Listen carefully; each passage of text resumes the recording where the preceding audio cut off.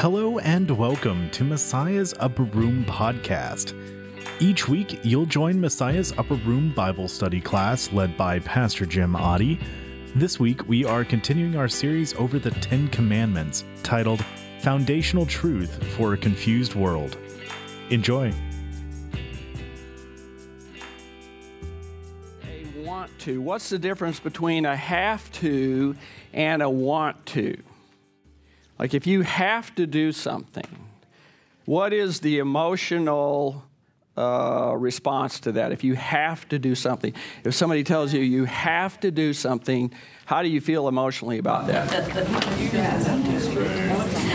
It's not like it's really a joyous thing. I mean, you could actually derive joy from it. You could. There's some obligatory things that would sort of elicit that. But mostly, I think when it comes to a have to, there's sort of this idea that, okay, whatever I have to do to what? To get you off my back, right? And so usually that means for most people, I'm going to figure out what the minimum is that I need to do, right? I'm not going to be thinking about the maximum. I'm not going to be thinking about going more than what's required if it's a have to, okay? But if it's a want to, see, that changes it. Then it moves from kind of a fear or a guilt or whatever the negative stuff would be, and it moves it more into a joy motivation, okay? What's an example of like one thing that you did this past week, somebody did this past week, that was a want to for you? Can anybody come up with something that was a want to? Yes. I went on a shop hop. You went where? On a shop hop. On a shop hop? I have no idea what the heck that is, so what is that? Well, I quilt, and there was a quilting shop hop where you go all of these different quilt shops. Yeah. And what do you do? Oh, okay. All right. So that makes sense. Okay, so And I wanted to. you wanted to do that, yes. I hear the energy in your voice even now as you're describing that. And so that was not a guilt thing. No one was twisting your arm saying, you have to do that, right? No, see? And that's the difference there. When the joy energy is there, have you ever even lost track of time when you're doing a shop hop? Have you ever, or whatever is the want to thing? I mean, it's just amazing, isn't it? Okay? And so when we think in terms of the Ten Commandments, see, most of the time I think we think of the Ten Commandments as have tos because we think of them from the perspective of the way that they're worded. Right? How are they worded? You shall not. Well, that doesn't sound very joyous, all right? But when you take into consideration the context in which the commandments are given, and we looked at that last week, right? The context is that they're given to the people of God by the God that already had done what for them? Had delivered them from slavery in Egypt. He had already extended his gift of grace to them. In other words, he had already said, I love you, and you are my beloved. And now because you're my beloved, guess what? You get to have no other gods before me. You get to use my name respectfully. You get to set aside one day of the week to be your day of rest. You get to be involved in honoring your parents. See, that's a whole different gig than looking at it from just the perspective of you better do it or else. Or you better do it because I said so. And we talked a little bit about that last week. Is there a place in the Christian life for because I said so? In the same way, see, in our families, with parenting and that sort of thing, as an example, okay? Is there a place for parents who love their kids and their kids love them mostly? Is there a place for because I said so? Or because I said so? Yeah, is there? Yeah, sure. Yeah, of course. Because every once in a while we bow up and we think we know what's best for ourselves, and then God has to kind of give us a little attitude adjustment. And he certainly did that. We saw a lot in the Old Testament. So then the second point is, it is a joy to obey the God that loves you. See, God's love and the context of his love is what makes that shift possible. Because if I only see God as a God to be afraid of, or if I only see God as this sort of demanding kind of like, troll, well, I might obey him. But there isn't going to be a whole lot of joy in my obedience, because I'm always going to kind of be looking over my shoulder wondering if my obedience is enough, or if the way that I do my obedience is good enough. And so the whole idea of remembering and reminding ourselves, as God's Word does, that He is the God that loves us. He is the God that has delivered us. And in that context, oh my gosh, thank you, Lord, for delivering me. Okay? See, I think that's one of the reasons why God went to great lengths, particularly in the Old Testament, to whenever he would speak through the prophets to his people, he would always preface whatever he said with the words, I am the Lord your God who what? Brought you out of Egypt. See, why would he keep saying that? Well, maybe they would forget. And they would forget in the sense that they would forget that what motivates God to do anything that he does is his love. Even the times when he gets angry, what still motivates him is his love. Okay? So as we move now into today's focus, first commandment, a little bit of opening discussion here. Life is all about priorities, that is, about what's important. Without priorities, it's nearly impossible to make decisions about how to manage your resources, time, money, etc. Okay? So when it comes to making such decisions, what goes into your thought processes? What goes into the decisions that you make with respect to how you're going to spend the resources that you have, your money, your time, your energy, etc.? How do you make that decision? Whatever's easiest, first of all, maybe. Whatever's easiest could be what is it? The shortest distance between 2 points is a straight line. Okay, could be wherever the least resistance is. Could be. What else? Yeah. What's the priorities? What's the end game? So how do you figure out what the priority is that will determine that? Do you have like a... What am I looking at in the future? Where do I want to be? Where do I want my grandchildren to be? And then what do I need to do in the present to get there? Okay, so you're really looking at the future as being the thing that informs the present. Okay, very good. What else? What is God's plan, or what is God's plan? Well, who's saying that? Someone's saying about God? Oh, yeah. Yeah, Anna, what'd you say? What God would want. Okay, so part of what goes into your thinking is what God has to say about that. Okay, and I'm guessing probably like in the Bible? Is that where you would look for that? What you've learned at church. Okay. Pray about it. Yeah. Okay. Yeah. All right. Oh, we had one more. Yeah. What have you already committed to?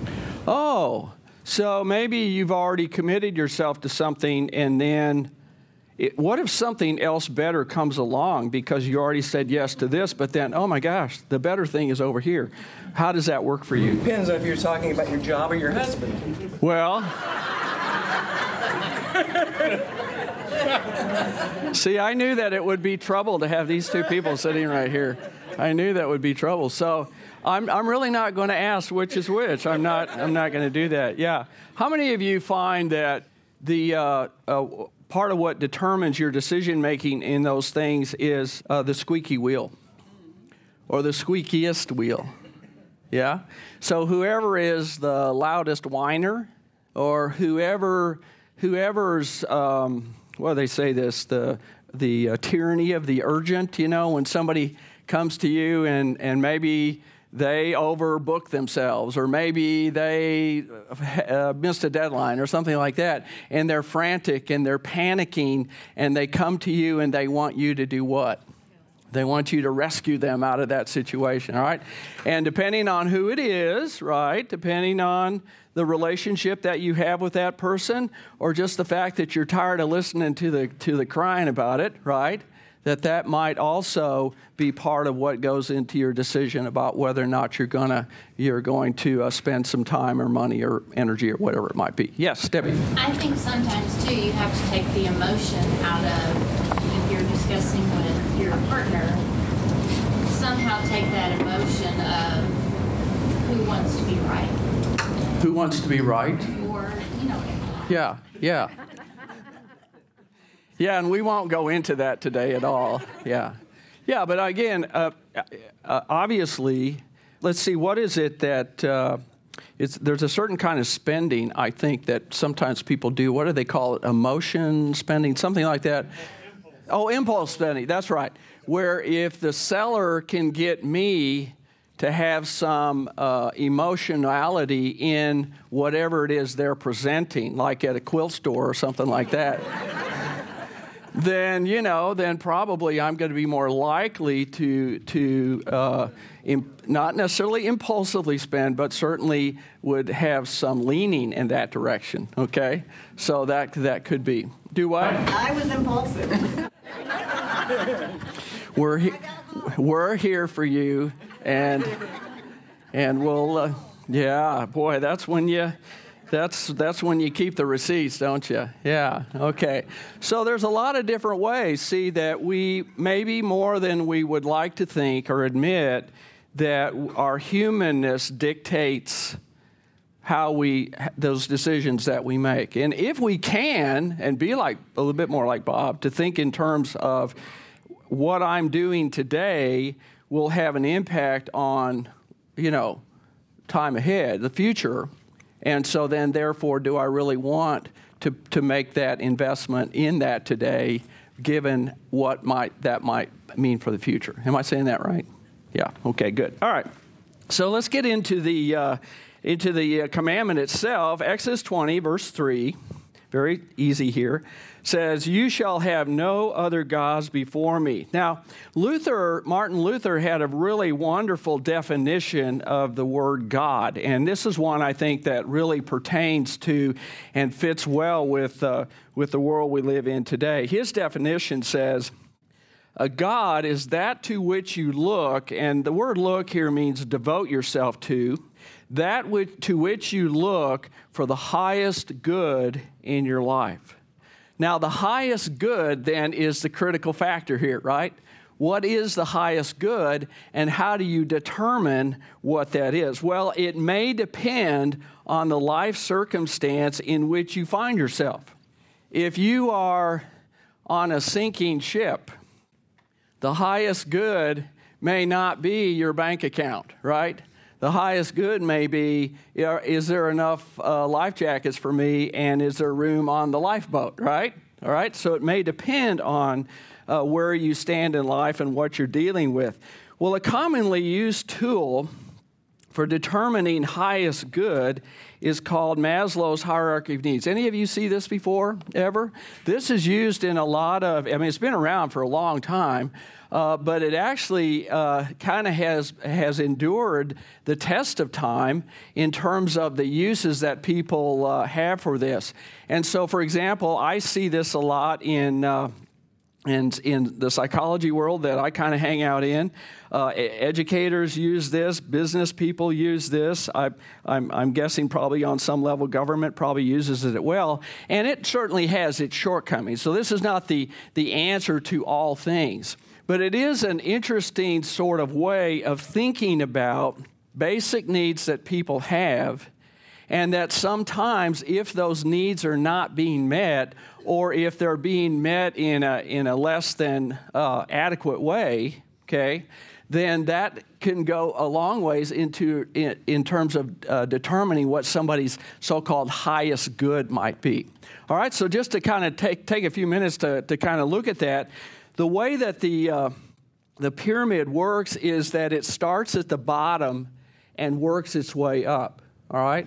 So if we think in terms of the bottom part, which is the foundational kinds of needs, would be physiological needs. So your health and having enough food and having enough sleep, having kind of a place, a roof over your head sort of idea. Then above that would be safety needs, having to do with shelter certainly, but also not being threatened in some way.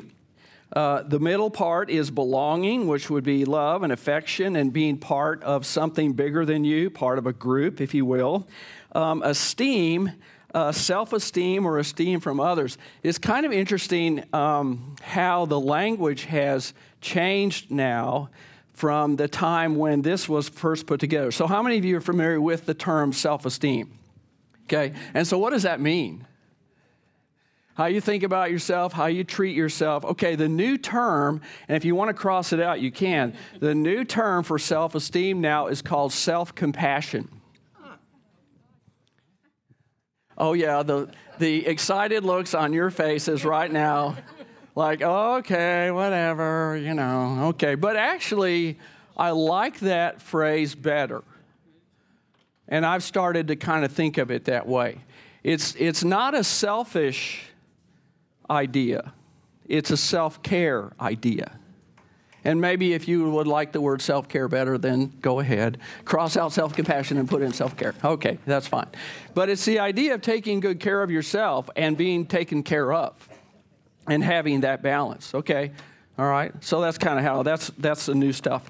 And then the last one, we all love this, self-actualization. All right, which another way of saying that is that you're able to achieve the potential that is built in you by God or is some ability that you have to do something, okay? Now, the way this works is, and this is what Maslow figured out, is that if you're in pain due to something with your health, and that is chronic and makes itself known to you persistently and rudely, and maybe you have a slab leak at your house, then the love and affection that you might be looking for or able to give to others will be hampered. It will be tested, to say. So that's the idea, is that if I'm having difficulty at this level and this level, then what is my capacity for learning? If I'm a kid in school, if I don't get a breakfast, or let's say that, the last thing I heard when I went out the door was people yelling at each other. I mean, all those kinds of things. What that says is that these needs down here will trump these up here. Okay? Now, it's kind of interesting. How many of you were in early service? How many of you remember the epistle reading? This is sad. This is so sad. I haven't been in church yet, and I remember the epistle reading. All right, it was from James. Remember what did James say? He said, what good is it, the whole faith works thing, and they said, what good is it if you see somebody who is what? Who is cold and hungry, right? And you go up to him and you say, oh, peace, brother. Love Jesus. Be warmed. Be fed. And then you walk away and you don't do what? Don't give them food and don't get them warmth. He says, what good is that? Right? Now, it's kind of an interesting application of that.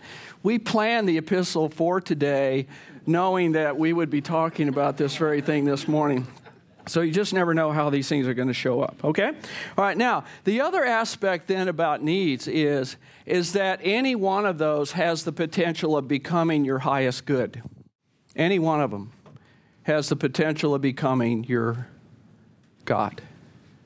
And to some degree, that's dependent on whether or not that need is being met in an adequate way. It certainly could mean that. But do I have capacity as a human being to devote myself to the pursuit of any one of those things, and then that becomes the whole purpose of my life? Yeah.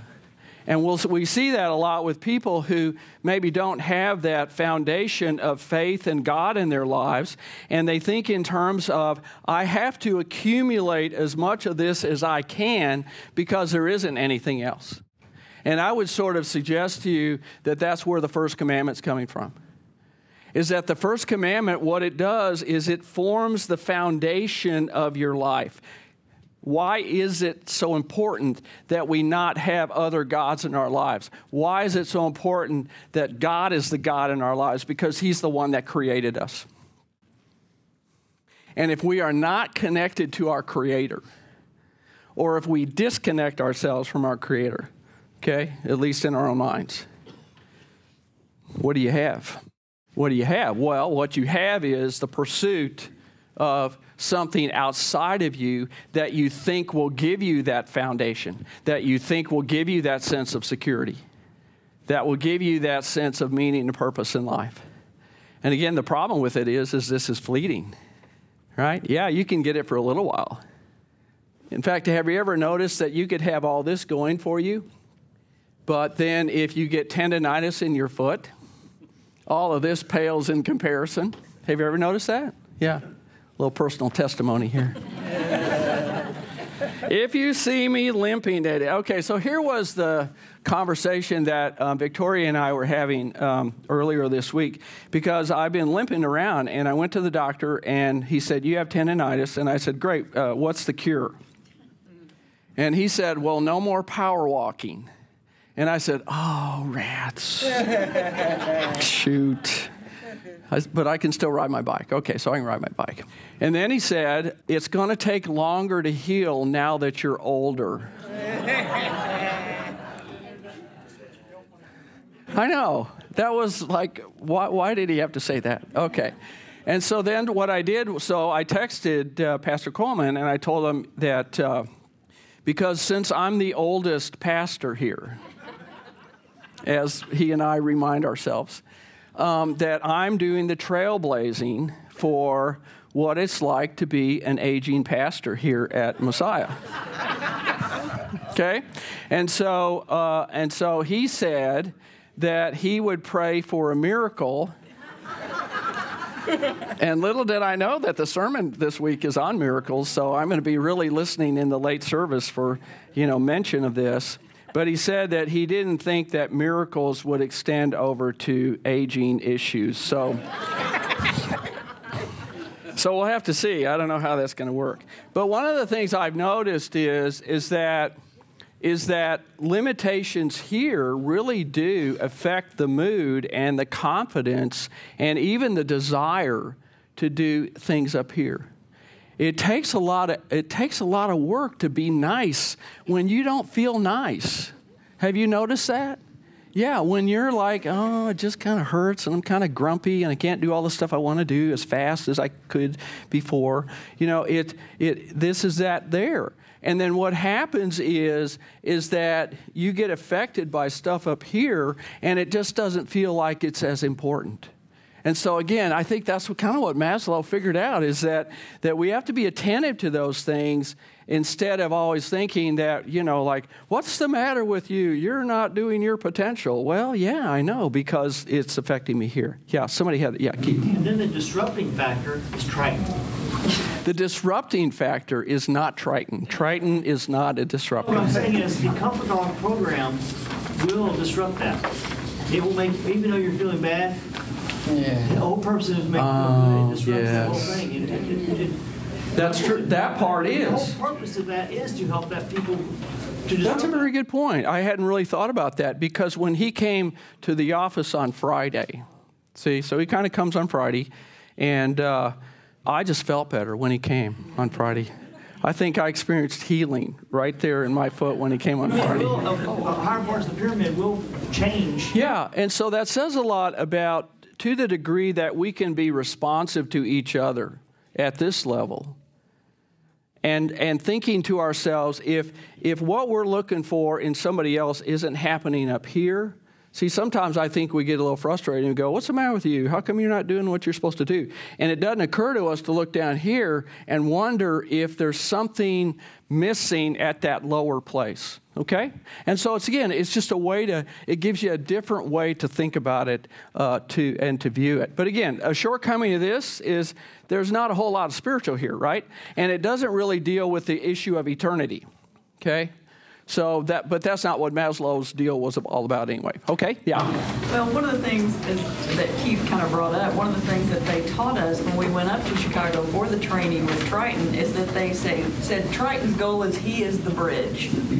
So he can be somewhat of a bridge between these levels. If you're struggling with one, he can kind of help somewhat, because they said the ministry don't focus on the dog. It's not about the dog. It's about being a bridge, that like Jesus is the bridge through Triton to help people talk about things, deal with things, just express and try to open up on different levels and different things that they're struggling with. Yeah, and what I'm finding is that, though, if he wasn't so darn cute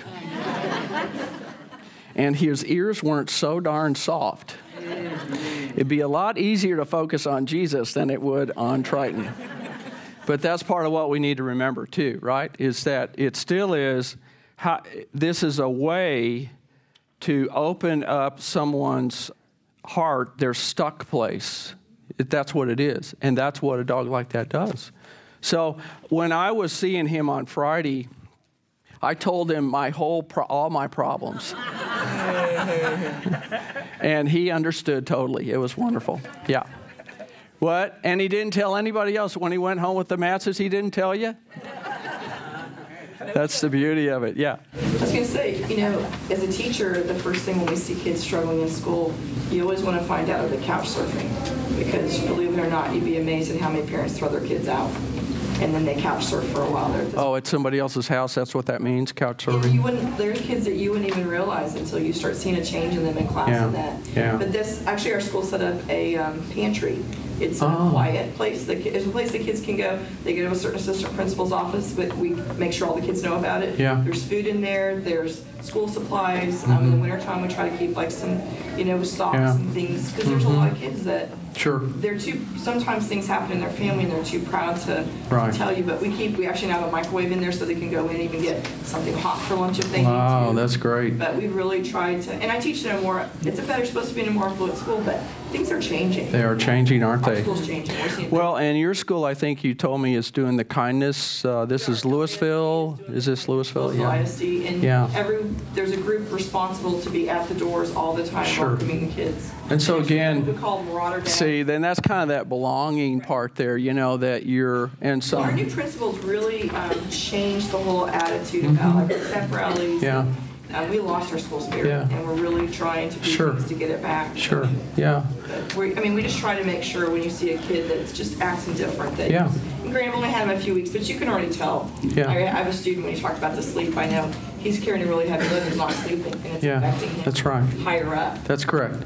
So again, it's the idea is that instead of just focusing on the performance drop, is we're actually asking questions about what might be contributing to that. You would love my solution. I'm called the dum-dum lady. I keep dum-dums in my classroom, suckers of all. You're called the dum-dum lady? Because the kids know if they're having a rough time, they can come in and get a couple suckers from me. I'd like to be known as the Tootsie Pop pastor.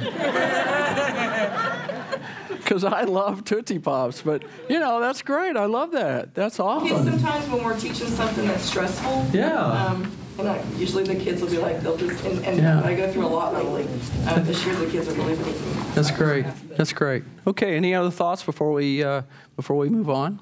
Okay, so as we move now into thinking about this from the perspective of God. So the possibility is that any need that a person has, in terms of whether or not that need is being met or what meeting that need will do for them, then that holds the potential of becoming our God, okay?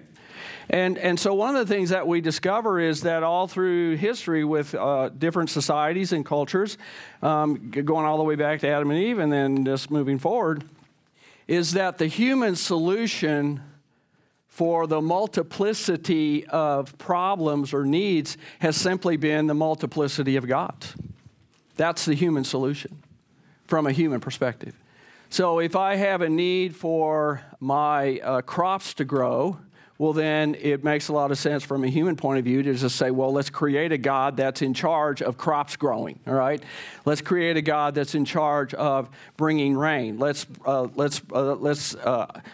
a God or create a God or create the image of a God that would be in charge of that, and then that way we can go to that God and find our security in that God. So if you looked at page 2 at the top, just some examples of this that we would know just from the Bible stories that many of us are familiar with. The Egyptian gods of Isis and Osiris. The Nile River itself was seen as a divinity, all right? And so if I want that God to do for me what it's supposed to do, then I have to do what? I have to sacrifice something to that God or give something of myself to that God, maybe perhaps to appease it. Maybe it will be less angry, right? Or maybe I can curry its favor, and then if I have the favor of that God, then that God perhaps will do what I want for it to do. The Canaanite gods, that chief of which was the Baal god, that was the one that the children of Israel were constantly dealing with as they went from Egypt to the Promised Land. And even then, when they got to the Promised Land, the great admonition that God gave to his people is, don't let that culture dictate how your worship life is going to be. And that was a constant problem. So among the features that were common in the multiplicity of gods was mandated rituals, temple prostitution, that was a norm for them, sacrifice of human life. The priests were the people ultimately who had the greatest power because they were the ones who were purported to have secret knowledge. And so if they had secret knowledge that nobody else had, well, then if you really want the gods to do what you want, you have to go buy off the priest and do whatever it is that he says you have to do in order to gain access to that secret knowledge. And so the purpose of that multiplicity of gods was to appease the gods, and then by that you could achieve personal security. So it goes right back to this, right? Is that if I can get the gods to do for me what I want them to do, then my life will be set. In the New Testament, among the problems that St. Paul and the apostles had to deal with was what was called Gnosticism. Anybody familiar with that term, Gnosticism? Okay, so the Greek word for knowledge is gnosis, all right? And so that's where that word comes out of. And so that was this whole idea that the Word of God would have secret codes within us. Does that sound familiar to anything that we've had, maybe not recently, but there's some of that in terms of these internet sort of searches you can do on codes in the Bible and the numerologies and kind of reading between the lines, so to speak, levels of secret knowledge. And again, what's the purpose? If I have the secret knowledge and I have it and you don't, what does that do for me? See, that gives me personal security. The power that I have then is that probably I can achieve to this, right? And maybe you can't, and that gives me one up on you. Now, in our day, the sophisticated day that we have today, in our day, yes, our culture worships also a spectrum of gods, or at least a definition of gods. And you may have seen some of these. So I got these little symbols off of Google, and I thought, that's amazing. When you look at the one, for example, for atheism, why would that be the symbol for atheism? I thought of Star Trek when I saw it. Yeah. You thought of what? Star Trek. Star Trek? Is that on there? Is that like one on there like that? Wow, man. Okay, everybody burn all your Star Trek movies, right? All right. So what does atheism teach? They're atheistic, right? So there is no God. And so the group that we often hear the most about these days is the Freedom from Religion group, which ironically comes out of Wisconsin, of all places. You know where in Wisconsin? Madison. Now, that would not be surprising because that's a university town. And so very often you'll find in university settings, higher education, you'll find a greater openness to atheism, but that's not limited to that, of course. It has its own little state. Pardon? You used to live in Madison? Its own little state within the state. It's a state within a state. Amazing. Yeah. I have some friends that are Lutheran pastors there in Madison, and they have a very unique, because they're like the Lutheran within the state, right? Yeah, okay, all right. What do you think is the appeal of atheism? You can do what you want. Okay, so you get to decide. You're the one that gets to decide.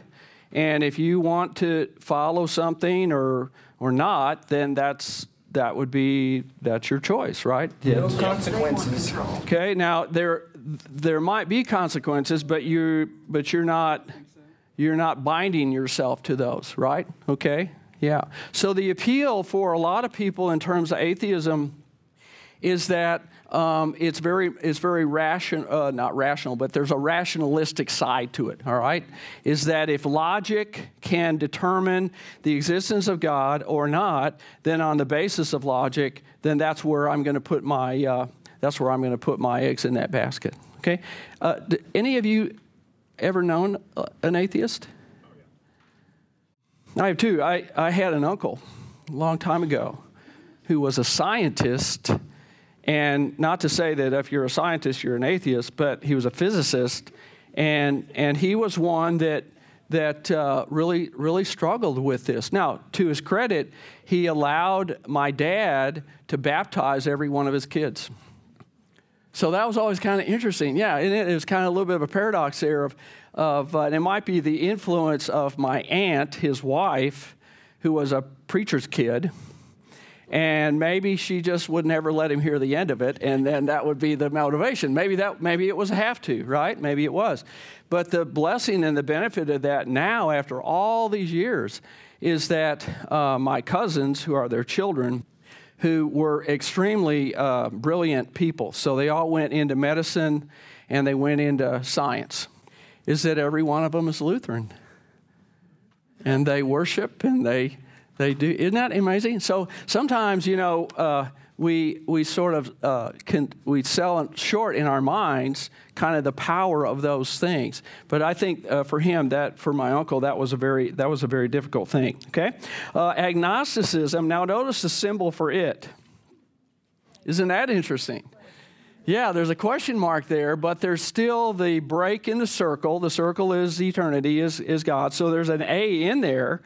But the question mark. And so the deal with agnosticism is the acknowledgement that God exists, but I don't necessarily think that word God is used. I think that for a lot of people that claim that of being agnostic, I think they use the word higher power as a way of describing that. And that's a very popular way. What would be the appeal of describing God as higher power as opposed to describing him as God? You ever been in a group that used the higher power? Yeah. As a higher power, I would think I could have more influence over him than if he was God. So God sounds supreme and like he's like the big cheese, and then there's no way to influence it. Is that what you mean? You okay? All right. Yeah, could be. Yeah. Well, and you don't have to agree or disagree with anybody. If you have a higher power, then it's not specific as to whose higher power it is. Yeah. They could say, okay, yeah, I may agree with you, I may not.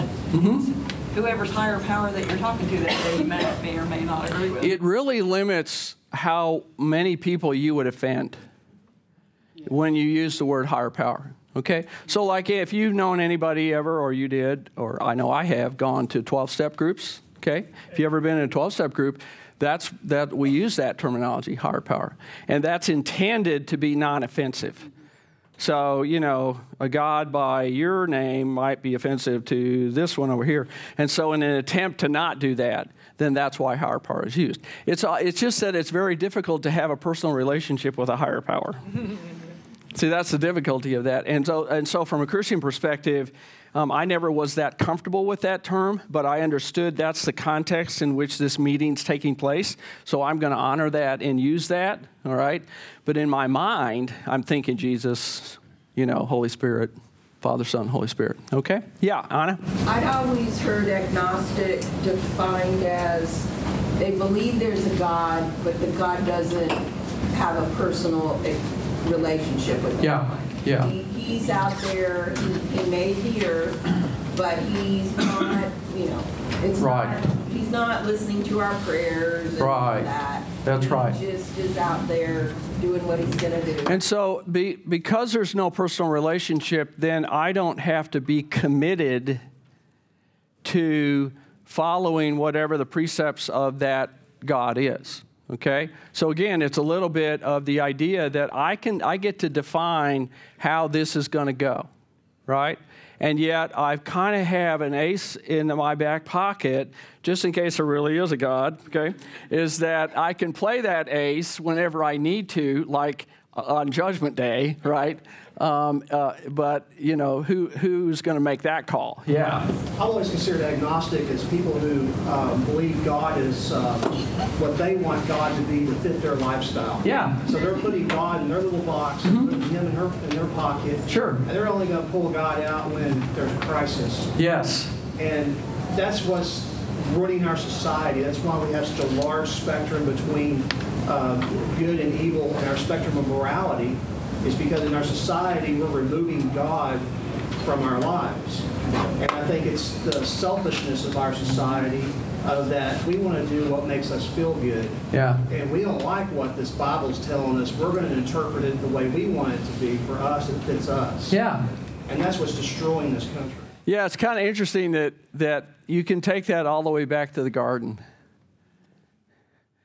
Now, Adam and Eve didn't have any trouble with the idea that God is God, except the fact that they wanted to be God too. See, so there's a little bit always of keeping God in the place that he belongs, which is as the supreme personage, if you will, the supreme being, and that he's in charge, I'm not.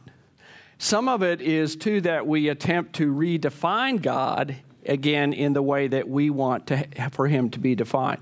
Now, and so agnostic and atheism have been around a long time, but the one that is more recent, and I just call it recent because it's probably been in the last 10 years or so, are what's called knowns. Are you familiar with knowns? Okay. So these are folks that believe in no religion. They define God in personal terms, but they reject religion. And so these are folks, it's very popular today for people to say, I'm a very spiritual person, but I reject all religion. Because part of what the deal with, from their perspective of what religion is it's just a bunch of rules. You'll hear people say this, well, I'm not a part of any organized religion. And usually the key phrase there is that word organized. Organized religion, what's an example of an organized religion? Lutheran Church, Baptist Church, Methodist Church, Catholic Church. I think a lot of the sexual stuff happening in the Catholic churches push people to say, I don't want to be part of it. It certainly can do that and it's not usually just the existence of those things that happen, but it's also then the apparent cover-up that where it's enabled in some way, okay? So it remains to be seen. One of the interesting things about those things when there is abuse in a denomination or in a church body is that everyone who is not of that church body assumes that everybody in that church body will leave that church body and they will come over to our church body and then now because here's where the truth is. And the reality is that's not what happens. There might be a small smattering of people that would like, oh, I give up Catholic because I want to be Lutheran. But generally what happens is people drop out altogether. If they say, if this is what being a part of a religion is about, I want nothing to do with it. Okay? And so you can that kind of makes sense, doesn't it? Right? If there's some abuse that goes on in a church or a church body, I mean, I can totally see where that would happen that way, okay? So we can't always just assume that that would be the result in this case. I think that that there's a lot yet to be discovered. And I heard on the news the other day that the Pennsylvania stuff is, of course, what hit the news. But now the DA in New Jersey, I guess, or Attorney General in New Jersey has put together a task force, and now they're looking at New Jersey diocese as well. So maybe things will get worse before they get better for the Catholic Church. But perhaps out of that will come a cathartic sort of renewal of what faith is really all about. Okay? To say that I've heard that there may be a new Reformation. A new Reformation? That could well be. Yeah, that could well be. Is that sometimes it takes the catalyst of a spark like this to do something, and so okay. So let's sort of touch on this. It's not in here, okay, but we can touch on it. Is what ought to be for us as Lutherans, who our roots are in Catholic. How ought we to respond to all this? Give some thought to that. Because I ask it that way partly because I get questions. People are asking me questions about this. Well, what do you think about this? And they know I'm a Lutheran, so that's maybe part of it. But I'm wondering if you all get questions about it too. Well, support our Catholic brothers. Be honest, be accountable, see what's in our own organization, if there's any abuse. Yeah. We got to be mindful of our own store as well, don't we? Because the potential is always there. See? And so transparency and honesty and humility that needs to be part of our response too. I'm frankly sad about all this that's occurred and a little angry at the higher-ups for not pursuing or taking action. So I'm kind of glad that's happening. But at the same time, I know that when there is this kind of groundswell of looking for, we're going to look under every rock, right? Is that sometimes innocent people get caught in the crossfire.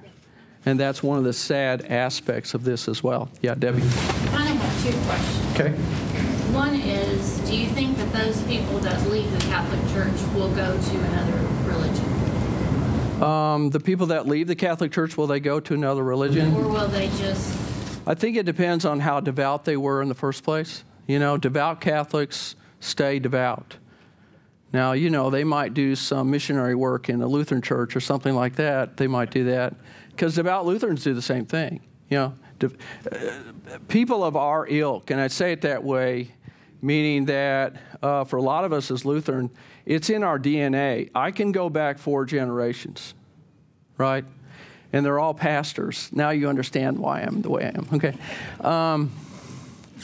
It's just in my DNA. It would be hard for me to leave the Lutheran Church even if I hated everything about it, right? It just would be hard for me to do that. Yeah. That's kind of my point, too, is that if you truly believe and have those beliefs, then I agree it's a horrible thing that's happened. Yes. And that needs to be... It's a horrible thing, yes. And it's horrible from the top, and it's horrible for the people that it happened to. That's correct, the victims. If you truly believe in that faith. Yeah. I don't understand how people can believe it. Right. And that would be said from a devout perspective. So I'm thinking probably if you were to say that and you were devout, you would say that from that perspective. Yeah, of course, because that's what we say. What I mean when I say devout, what I mean is that it's like a part of who you are. And because it's a part of who you are, the idea of going somewhere else and then sort of joining in something that's like way different. You could do it, and maybe people will, right? What I'm kind of hoping is that somehow people find Jesus in all this. And that Jesus doesn't get rejected simply because of the terrible thing that the church did or priests or clergy or whoever it was did in the name of Jesus. See, if what you do in the name of Jesus, and then what you do is abusive, well, what happens then to Jesus and the desire that someone has or would have to be affiliated with Jesus? Okay? Does that make sense? Yeah. Yeah. So, yep, Kathy. Okay, so with this abuse, I think in my mind, well, they're still human beings. Yes. But is this just, I can't believe that this is just in the Catholic Church. Right.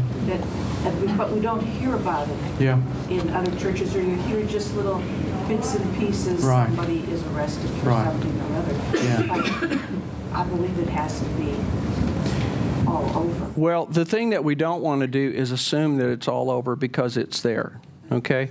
There's some aspects of Catholicism that are a bit different than other churches. The high level of secrecy or the high level of hierarchy. The hierarchy, there's a little bit of kind of how we protect our own, so to speak. And we all have to watch out for that, right? We all, Lutherans, Methodists, we all have to watch out for that, okay? But that's what I mean is to not assume that, well, if it's happening here, well, then it's got to be happening everywhere. So we're going to take each situation on its own. And maybe after 5 years, if we discover that this was going on everywhere, well, then we can say it went on everywhere, okay? But I don't know that we can jump yet to that conclusion. One more, Anna, and then we got to move on. This is kind of heavy, but your sexual drive is very, very strong. And the way the Catholics are set up with celibacy causes a huge hidden, and it's all male, and I've been reading up a lot about it. Have you? Okay. Okay. Yeah. And just the whole way it's set up leads to all sorts of sexual sin, unbelievable. It can do that. It can do that. Whatever. They're like between a rock and a hard place, and if they let it all out, it would just like destroy the church. It could well be other that. Churches that allow their pastors to get married, or that is not as big of an issue. So I'm sure there are problems in other churches, but I think the fact that, and this is my opinion, but it's other people's opinions as well. Sure. That celibacy thing. Causing a big reformation. It again, though there's a difference between pedophile tendencies and adultery. Okay, so we've kind of got off on a different little vein here. Who's in charge here? How did that happen? But anyway, so we didn't quite finish everything. So here's my question. Do you want to pick up where we left off? Do you want to do that like kind of our normal thing? Okay, so it'll now take 30 weeks to work through 10 commandments. All right, well, that's fine with me. I don't care either. All right, so let's close with prayer, and then we'll be on our way. Heavenly Father, thank you for the gift of your word, particularly the way it comes to us through the foundational stuff, the Ten Commandments. But we're also reminded in your word that you love us, and that's also foundational for us. It's so easy to forget that, Lord. It's so easy to get so wrapped up in our own needs and wants and how we think life ought to be. And we think that way, and we're not thinking about the gift that you've already given us. So, Lord, forgive us for that. We thank you for that. And be with us this week. Strengthen us in our walk with you. Challenge us to live out that first commandment each and every day. And look forward to continuing our conversation next week. Watch over us and be with us. In Jesus' name we pray. Amen.